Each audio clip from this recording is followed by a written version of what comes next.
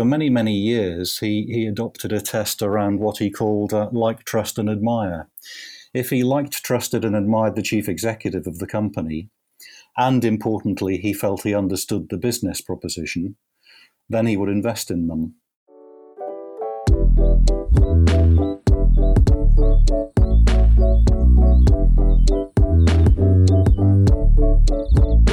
I'm Matt Rogan, and this is the Playbook podcast, where leaders from inside and outside sport share pragmatic advice for leading and managing through change. Today, we're going to look at a very specific area: what actually makes an effective board. I'm joined for this conversation by the incoming chair at the English Institute of Sport, John Dowson.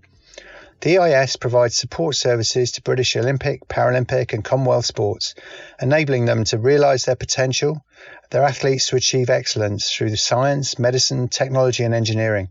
I'm a non-exec director at the EIS, where I've got to know John. He's seen boards of all shapes and sizes, and prior to his work in high-performance sport, his career was in finance, corporate restructuring and infrastructure investment with IBM and PwC. He's worked in over 25 countries and latterly is the firm's PwC's industry leader for all the private sector, excluding financial services in the UK. In sport, prior to taking up his EIS appointment, he served for 6 years on the board of UK Sport as their senior independent director, chaired the Group Audit and Risk Committee. He's also a former chair of Boccia UK. Some background then, but whether you currently sit on a board or a leadership team, I hope that this provides some useful insight into what makes the top of the tree really effective in driving the today and the tomorrow in sport. This is the Playbook podcast with Matt Rogan.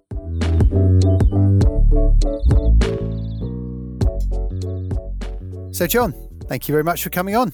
Thanks, Matt. Listen, I thought that a sensible place to start, given we have listeners from around the world, but also many of whom spend most of their working worlds in the commercial sports space, I thought a sensible place to start may be if you could give us a bit of an introduction into who the EIS is and the role that it plays across performance sport in the UK. Yeah, it's a great opportunity because the EIS doesn't really have a high public profile in sport. We work in the background. We kicked off back in 2002 with a focus on sports science and medicine support services into the sports in the high performance system here in the UK. And our role has grown since then. We now have around 400 staff. We've expanded our services into performance support. We operate with virtually all of the Olympic and Paralympic sports and a number of the Commonwealth Games sports as well.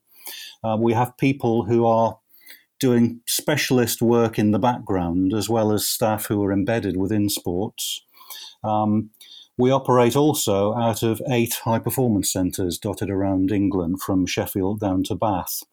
Our people, about 400 people altogether, are operating at the leading edge of sports development. And one of our great benefits is our ability to maintain, I suppose through our knowledge network, a really deep understanding of what the latest developments are in sport that are working, and then feed those benefits across to other sports very, very quickly. It is certainly, I found it a fascinating place to be playing a role over the course of the last three and a half years. And yet the next 3 years in this unique Olympic, Paralympic and Commonwealth environment we find ourselves in is going to be particularly busy for the EIS and for the UK sports scene overall. What does the direction of travel look like for the next 3 years, do you think? I think we've got short-term challenges to surmount, but we've also got to set ourselves up for the long term, because one thing to bear in mind is that the sporting landscape is evolving very, very quickly before our eyes. And UK Sport, which is our main funder, has a 10-year horizon to look at. So although we will concentrate on the next 3 years, we'll be looking out beyond that as well. But over the next 3 years, just think, we've just come out of the Tokyo Olympic Games, which were incredibly successful. Next week, we start on the Paralympic Games, which is close to my heart. We've got the Beijing Winter Olympics coming up earlier in the new year. And then we've got Birmingham Commonwealth Games coming up next summer. So it's just one massive challenge after another. And our people are both exhausted on the one hand and really charged up with enthusiasm about the next challenges ahead in these short-term games. But on top of that, just think about what's been happening with Tokyo. We've introduced a number of new sports and disciplines. BMX on the back of cycling, skateboarding, some of the climbing competitions, the bouldering, for example, really captured my imagination. We've got a younger demographic quite deliberately coming through sport. We've got further longer-term developments, which none of us can fully predict. But who knows, for example, whether esports might come onto the programme in the longer term. So our people operating at the edge really need to be thinking through what's going to be changing, how our competitive advantage is going to evolve over the longer term, and what development path should we be creating amongst our own people in collaboration with the sports and the BOA and the BPA and Commonwealth Games England, just to take this whole environment forward. So I think we've got a combination of short-term challenges and long-term strategic directional changes to think through. It's a fascinating board environment where 1 minute you can be having a dialogue around say the provision of heat chambers and the strategy for heat acclimatization for Tokyo, and the next you can be silently chastising yourself because you've called break dancing and showing your age, and you're getting your head around some of the new sports coming around the corner, as you say. Listeners in the intro will have heard that you've got a really diverse background, diverse experiences of corporate Britain. What did you learn from your time working in the corporate space around in any industry around what makes a really effective board? I think this might prove to be a long answer, Matt, so chop me up and we can split it off into parts. But it's such a complex area, and I think certainly in all of my experience through the 1990s in particular, and then leading on from there, we had massive corporate crises, not only in the UK but abroad as well. We had the Maxwell failure, BCCI, Enron, Tyco, Bearings, a number of massive failures which all pointed the finger at poor governance processes within the boards of those companies. And I start off from there. I think stepping back, you need to think about what is the main role of the board. And there are two flip sides of coins, which I have in my mind, which have got some good academic research behind them. One of the coins is part of the time leading, for instance, on strategy, and part of the time advising on areas which the company might need to go into. And the second coin is, again, with the flip side of challenge of management. And then the flip side of that is supporting them, particularly when things are going wrong. So lead, advise, challenge, and support, key roles of the board. In doing that, I think board members need to take an interest in what the company is doing. They need to understand the enterprise, where it is now and where it's going. And they need to build a good relationship with the executive management, but not themselves become part of executive management, because their role is independent. Within the board, I think there need to be complementary skills. There need to be some skills which are relevant to the current enterprise, but also some skills which might be relevant to the direction it's taking, which could be out of its comfort zone. There need to be really important elements of diversity. And I think this goes beyond the balance of discussion around diversity which has taken place in the last few years on gender, and then much more recently on ethnicity. I was quite taken with a book by Matthew Said, who I think you know, Matt, on Rebel Ideas, which is all about cognitive diversity. And this is one of the fundamental features, I think, of a very healthy board, that you've got this cognitive diversity, which is thoughts and ideas and experiences from very, very different backgrounds and age groups. And then in terms of behaviours, I think boards need to be prepared to listen and to be mutually challenging as well as supportive. They need to be learning, because the ground never stands still. So a good board spends some of its time on its own learning path. And then on size, there's some really good academic research that says a good size for a board is 12. And the reason for it being so big is because you want board members to take part in some of the committee activity. And so you need a spread of board members to split the roles. But having said that, in all of my experience also, the best size for a discussion group in any challenging area is 6 to 8.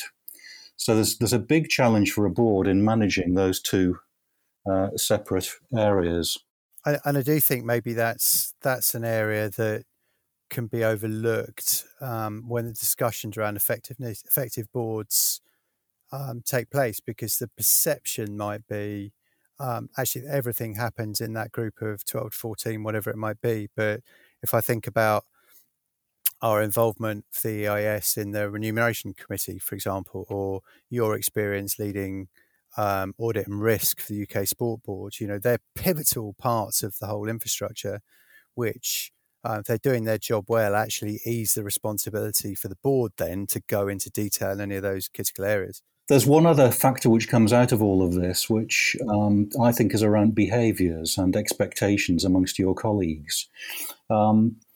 And there was a really seminal piece of work done for the Harvard Business Review back in the early noughties, leading to an article by Jeffrey Sonnenfeld on what makes a good board operate.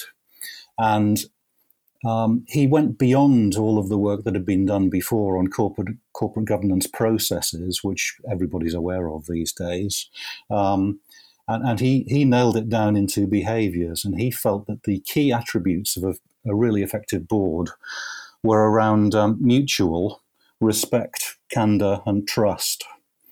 And he did research against what caused corporate failures and where boards had fallen down before. And in most of those cases, the governance structures were in place, scarily. But what was missing was a key aspect of respect, candour or trust amongst the board members. And I've thought about that over the years, and I've seen that with my former clients and then in boards that I've participated in and led. And I think it's a really profound statement which people should think about and try and embed in the way that they operate, building this mutual respect, candour and trust amongst the board members. And that requires mutual commitment from the board, right? Because, if you look at the majority of board roles, at least insofar as in British sport, they might require a 1 day a month or 2 days a quarter or whatever it might be in terms of commitment. And those three attributes aren't necessarily something you're going to gather in that short amount of time unless you're prepared to put a little bit of incremental time and emotional investment in. Yes, and that's a really important point. So when I was talking earlier on about trying to build some learning aspects into the board environment, I think part of the benefit of that learning is it gets people working together on a common objective. And if you have, whether it's subtle or overt, this aim to build respect, candour and trust amongst the members, then it's really, really powerful. And that should also spread then into the board's relationship with the executive management team, which really requires the same attributes. And if there were one thing I'd pick out from my EIS board role, it's the quality of that interaction actually that I think really makes it stand out, makes it particularly rewarding to play a role in. Before we get into the boards in sport specifically, though, I'm just interested in, given you've worked around the world so prodigiously, are there any real differences in how boards operate that you might see around the world? Because we have listeners to the pod from right the way around the world. What do you notice is different? Well, in some areas there are different governance rules. So, for example, if you go to Germany, there'll be supervisory boards built into governance structures as well as the executive board. There'll be a mandate, for example, for employee participation. And we can learn from that within the sports sector, I think, just in terms of whether we should be having athletes represented directly on boards. And some of the sports have already gone in that direction. There is a trend line now appearing, and it's around the world, and it's partly driven by the investor community, but partly by other pressures, and that is to change the motivation of boards to act solely on the shareholder interest and build in much more social responsibility and a much more direct requirement to operate for the benefit of not only employees but also customers and society. And I think that's a trend line which has developed in other countries as well. And we will need to be mindful of that as we go forward in our sector. In particular, the front and centre of performance sports strategy in our country, of course, for the new strategy is Catherine Granger and Sally Munday and the whole UK sport team talk very eloquently about sort of a consciousness around social impact of all the work that goes on in the performance sports sector, which maybe takes us into the sports space. When you first stepped foot in the sports space, having had a corporate background, what did you notice is different, not necessarily better or worse, but different in terms of the way in which governance and board structures work in our sector compared to others you'd seen? The sports sector is so diverse in the way it operates and also in its scale of the individual components. And it's also very complicated because any individual entity within the sports sector is interacting with many other different types of entity across their governance structures, whether it's their funding body, whether it's their membership organisations, clubs, and so on. The bodies that I've become very closely involved in have been at the elite end of sport, fielding athletes in the Olympics and Paralympic Games. And so I've been involved in boards governing that aspect, but also then interacting with the bodies which interact with clubs directly on the ground or national participation. But even within the elite sector, there's a massive spread of scale of the organisations involved. And I was lucky to get involved, first of all, in a very, very small organisation. And I tell you what that taught me. It taught me that not only does the small organisation have to comply with all of the governance requirements that are out there, but the people involved in it, who are largely volunteers, have to pick up so many different jobs, including the board members, because there's nobody else to do the work. So you end up volunteering for, say, 10 to 12 days a year worth of activity, and you end up spending at least 2 days a week and enjoying it because it's so fascinating. It's also challenging, and if you take, I don't know, take a sport like skateboarding, which is arguably not a sport for many of its participants. It's more a way of life. But in its participation in the Olympics, it also needed to conform to certain governance requirements for its funding. And so it's found a way to navigate between the two elements of its philosophies. Brilliantly so indeed. But yeah, I just find that there's such a spectrum of activity. On the bigger scale boards in sport, then they operate like any well-run company you would hope to see. But everybody has been stimulated into improvement by the Code for Sports Governance, which was first launched about 4 years ago and is being updated at the moment. And that's been of huge benefit, I think. I guess the slight challenge that I notice for smaller organisations is, as you say, the time requirements on the board often to pick up sort of executive roles can be quite significant. And that in turn means that the pool that they can look to source board directors is actually quite narrow, because they have to find people who can afford to give that amount of pro bono time, which in turn means they don't tend to be as diverse as they might be. Because people have got to earn a living, and that tends to mean working 5 days a week. So that can be a difficult area, I think. You're absolutely right. And so I found in my experience, and if you look around the boards of the national governing bodies, you'll see a similar sort of trend. There's the sort of older age group person who might have semi-retired, gone into non-executive director activity and wants to put some time in.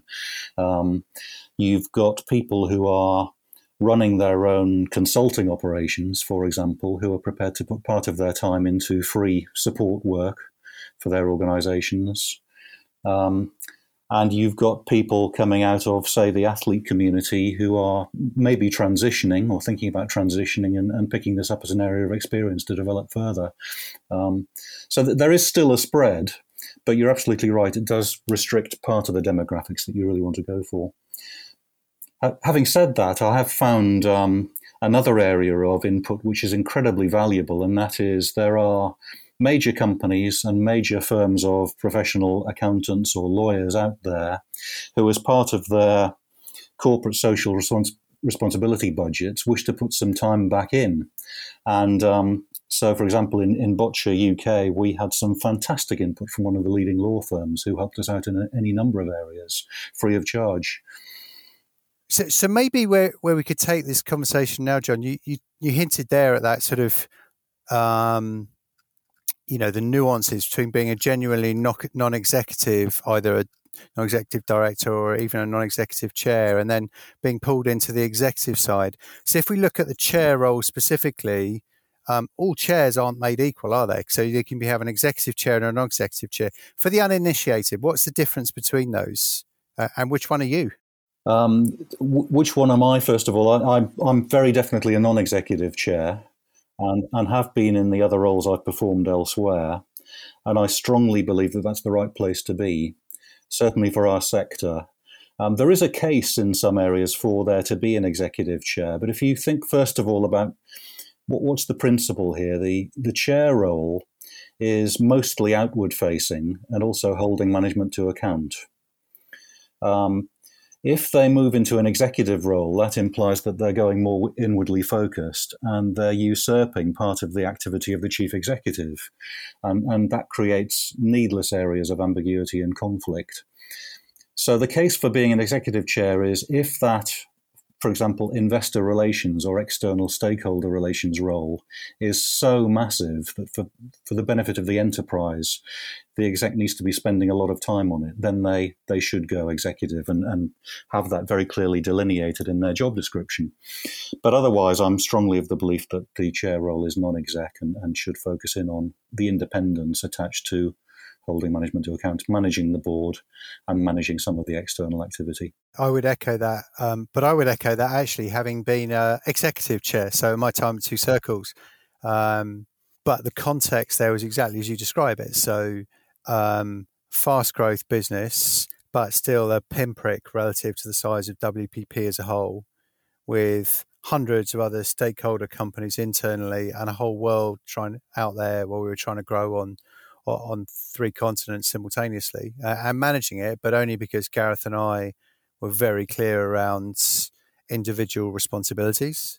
And in some ways, in order to be effective, when I then came into management team, leadership team meetings that Gareth was leading, I almost found myself playing a kind of a troubleshooty, challenge and support non-exec type role, just to firmly delineate the difference between Gareth and I. And hopefully that worked for the period of sort of 3-4 years we did it.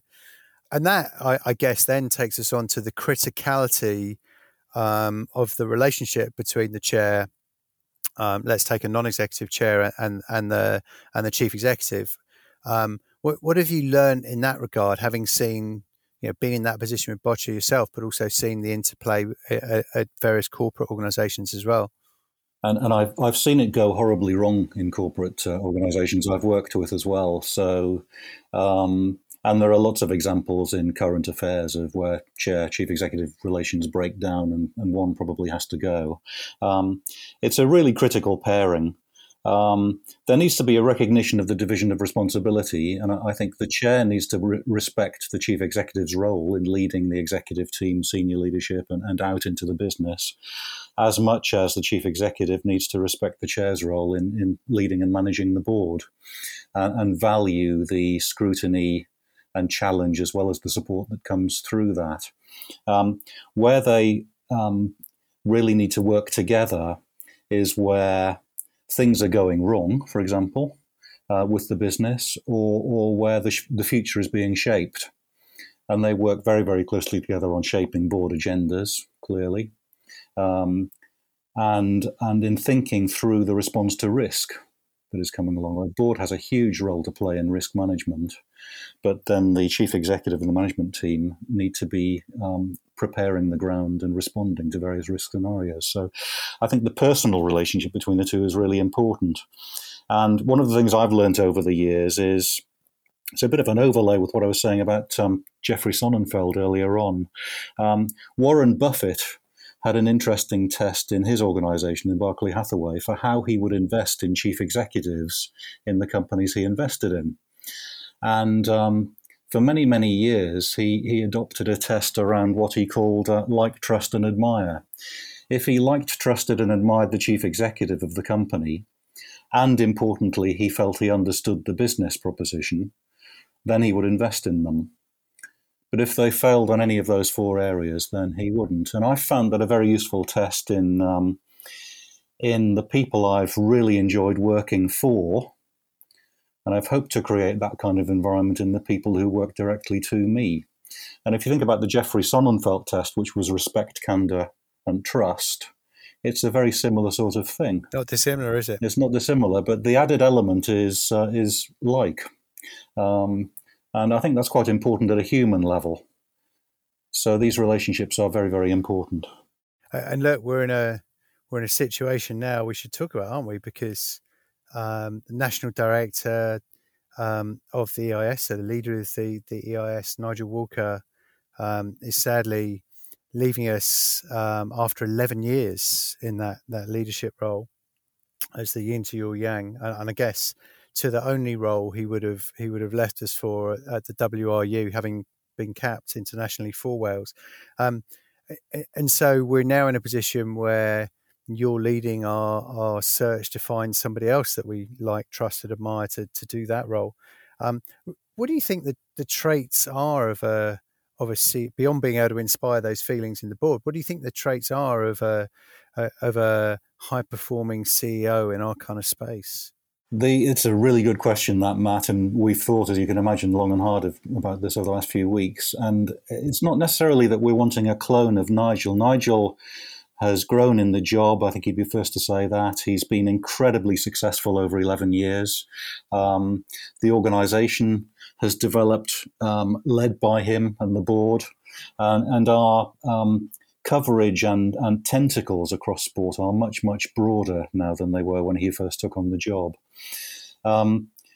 The CEO is in quite a pivotal position here, and not only are they dealing with 40-odd sports at chief executive and performance director level, but they're dealing with our major partners, the BOA and the BPA at the moment.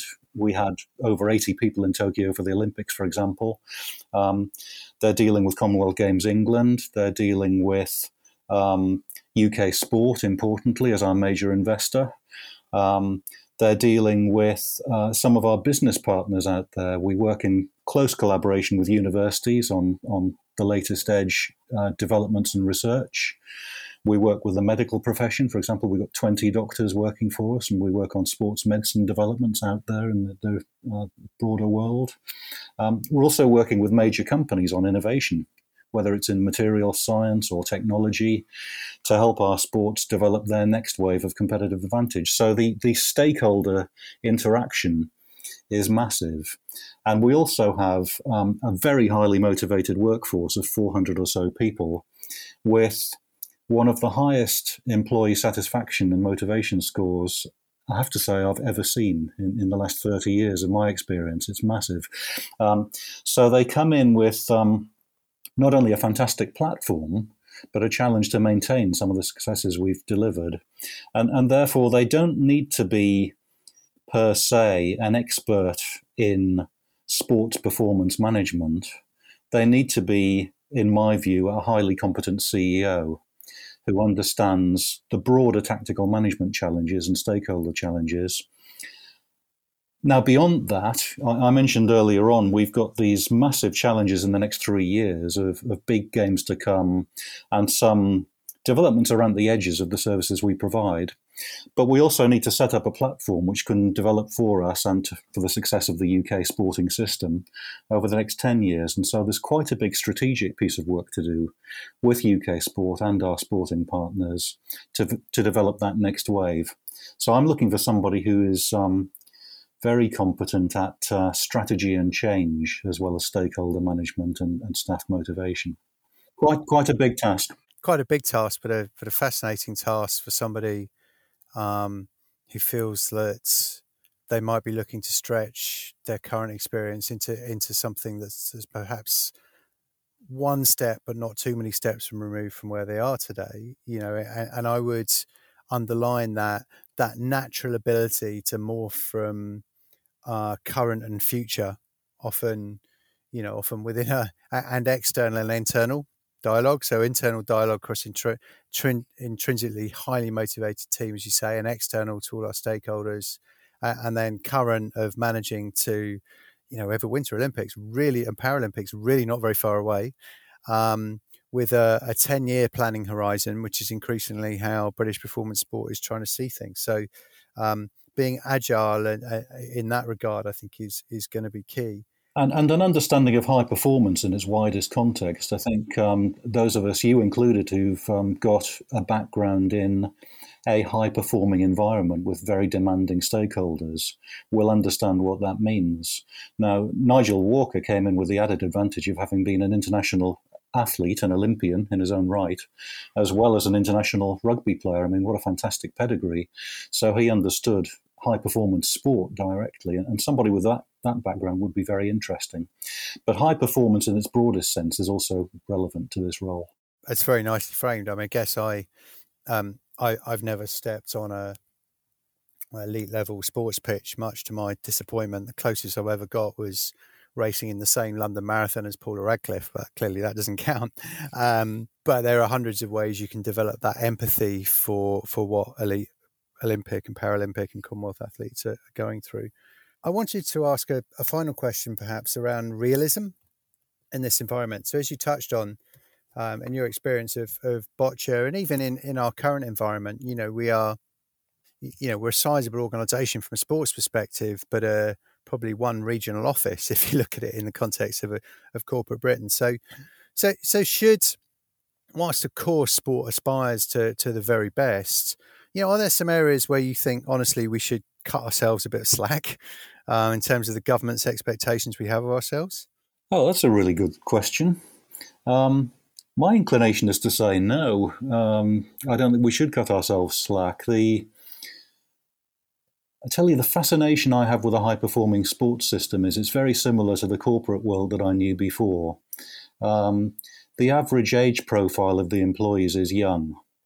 They are highly motivated. They are technically competent. They're desperately willing to learn and innovate. They love collaboration. And they love collaborating with people who have complementary skill sets. And against that background, they also recognize that we've got this massive challenge every time there's a Games to show the benefits of the work that's been put in performance outcomes. And if we slackened off from that environment, I think we'd lose out. The added benefit that the EIS in particular brings is this enormous potential of scope and scale economies together with knowledge networking, which should continue to enable the UK to accelerate its development path, hopefully in most cases ahead of the game in many other countries, and so keep our edge in the Games environment. And so I think, if anything, we should be challenging ourselves more and more intellectually to work out where can we find that new area of competitive advantage. And that's one of the things that really interests me about this whole environment. Yeah, absolutely. I must have admit to when everyone was starting to ride around their bikes on the track cycling circuit and sort of taking a look at ours that I'd seen some images of in a board meeting, but also sort of noticing that the other team's bikes, and you can't beat that frisson of having been just a small part of what's happening out there.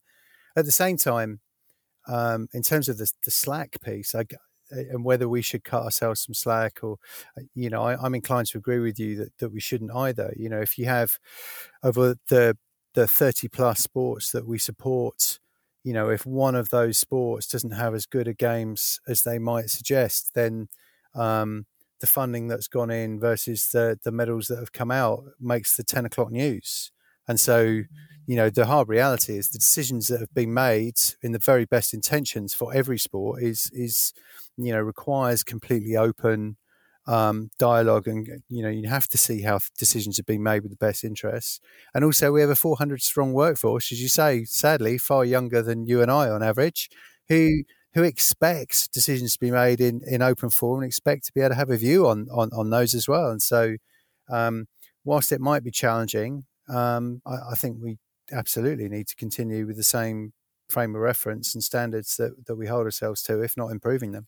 And I think there's something else that we can add as well, which I know UK Sport is all over and the government's keen on, and that is how can we work more together across the entire sporting system for the benefit of society? We've seen such amazing things happen during the COVID crisis. We should be building on those and working more to work out, how additional benefits can accrue. Absolutely. So, to finish off with, then let's chat quickly about the future. So, is there anything else that we haven't touched on in terms of the way you see boards in sport, whether commercial or performance sport, might change in the future or evolve in the future? Yeah, I think the Code for Sports Governance has gone a long way to help with enabling boards to focus on where they're adding value and where they're doing the right thing. And that needs to continue. There are some practical things which need to be done around improving the diversity on the boards themselves. And one of the fairly straightforward things that can be done around that is thinking about the cycle of renewal within the board. Boards tend to be lumpy institutions. They've grown over the years with, in some cases, very long service among some board members, and there have been some new members joining over the last 2 or 3 years. But if you think of, say, a board size of 12 people, and board terms are 3 lots of 3 years or 2 lots of 4 years, it should be feasible over time to get into a cycle where every couple of years or so you're going through a renewal of some of the board members, and that in itself would be beneficial just to improve the newness of thinking that's coming through on board. So I think a focus on how that renewal path is developing would be of great benefit, along with the diversity strategy, which needs to cover off ethnicity, gender, age, skills and background, a number of different dimensions, which can be tailored with relevance to what the individual sport is. The other area of development, I think, is around this longer-term development path for individual sports. How does the sport itself make itself more relevant to the general population and to participation? How does it make itself relevant to improving the societal impact of sport? And so even at the elite sport level, where there's a high degree of focus, it's worth thinking about what can be done to improve its scope of activity in collaboration with the participation bodies to improve impact on society. And that might well lend itself then to extending some of the services, extending the use of technology, extending communications, extending some of the commercial sources of revenue. And those in themselves then demand new skills at board level as well as amongst the management groups. And that in itself is well, having written a book about that kind of space, it's an 85,000 word challenge, and that's just to get us started in terms of making those links work. But it has to happen, and indeed, I agree with you, will happen. And to the first point you made on to the broader diversity and shape and structure of boards, I know we've got some plans from a EIS perspective in the 6 to 12 months to follow if people are interested to keep an eye out for some of the roles we'll be looking for. But to start with the role we're looking for today, how if people have an interest in learning more about our CEO, so the Nigel role, if you like, as was, how do they find out a little bit more about the role and how to apply? So the role itself is now advertised openly with a recruitment pack, which is quite extensive. You can find that on the UK Sport website or the EIS website, which is eis2win.co.uk. You can also email me on john.dowson@eis2win.co.uk, and we'd be delighted to hear from you. Very good. Well, listen, that sounds a very seamless ending, but I'm afraid I can't let you off with it.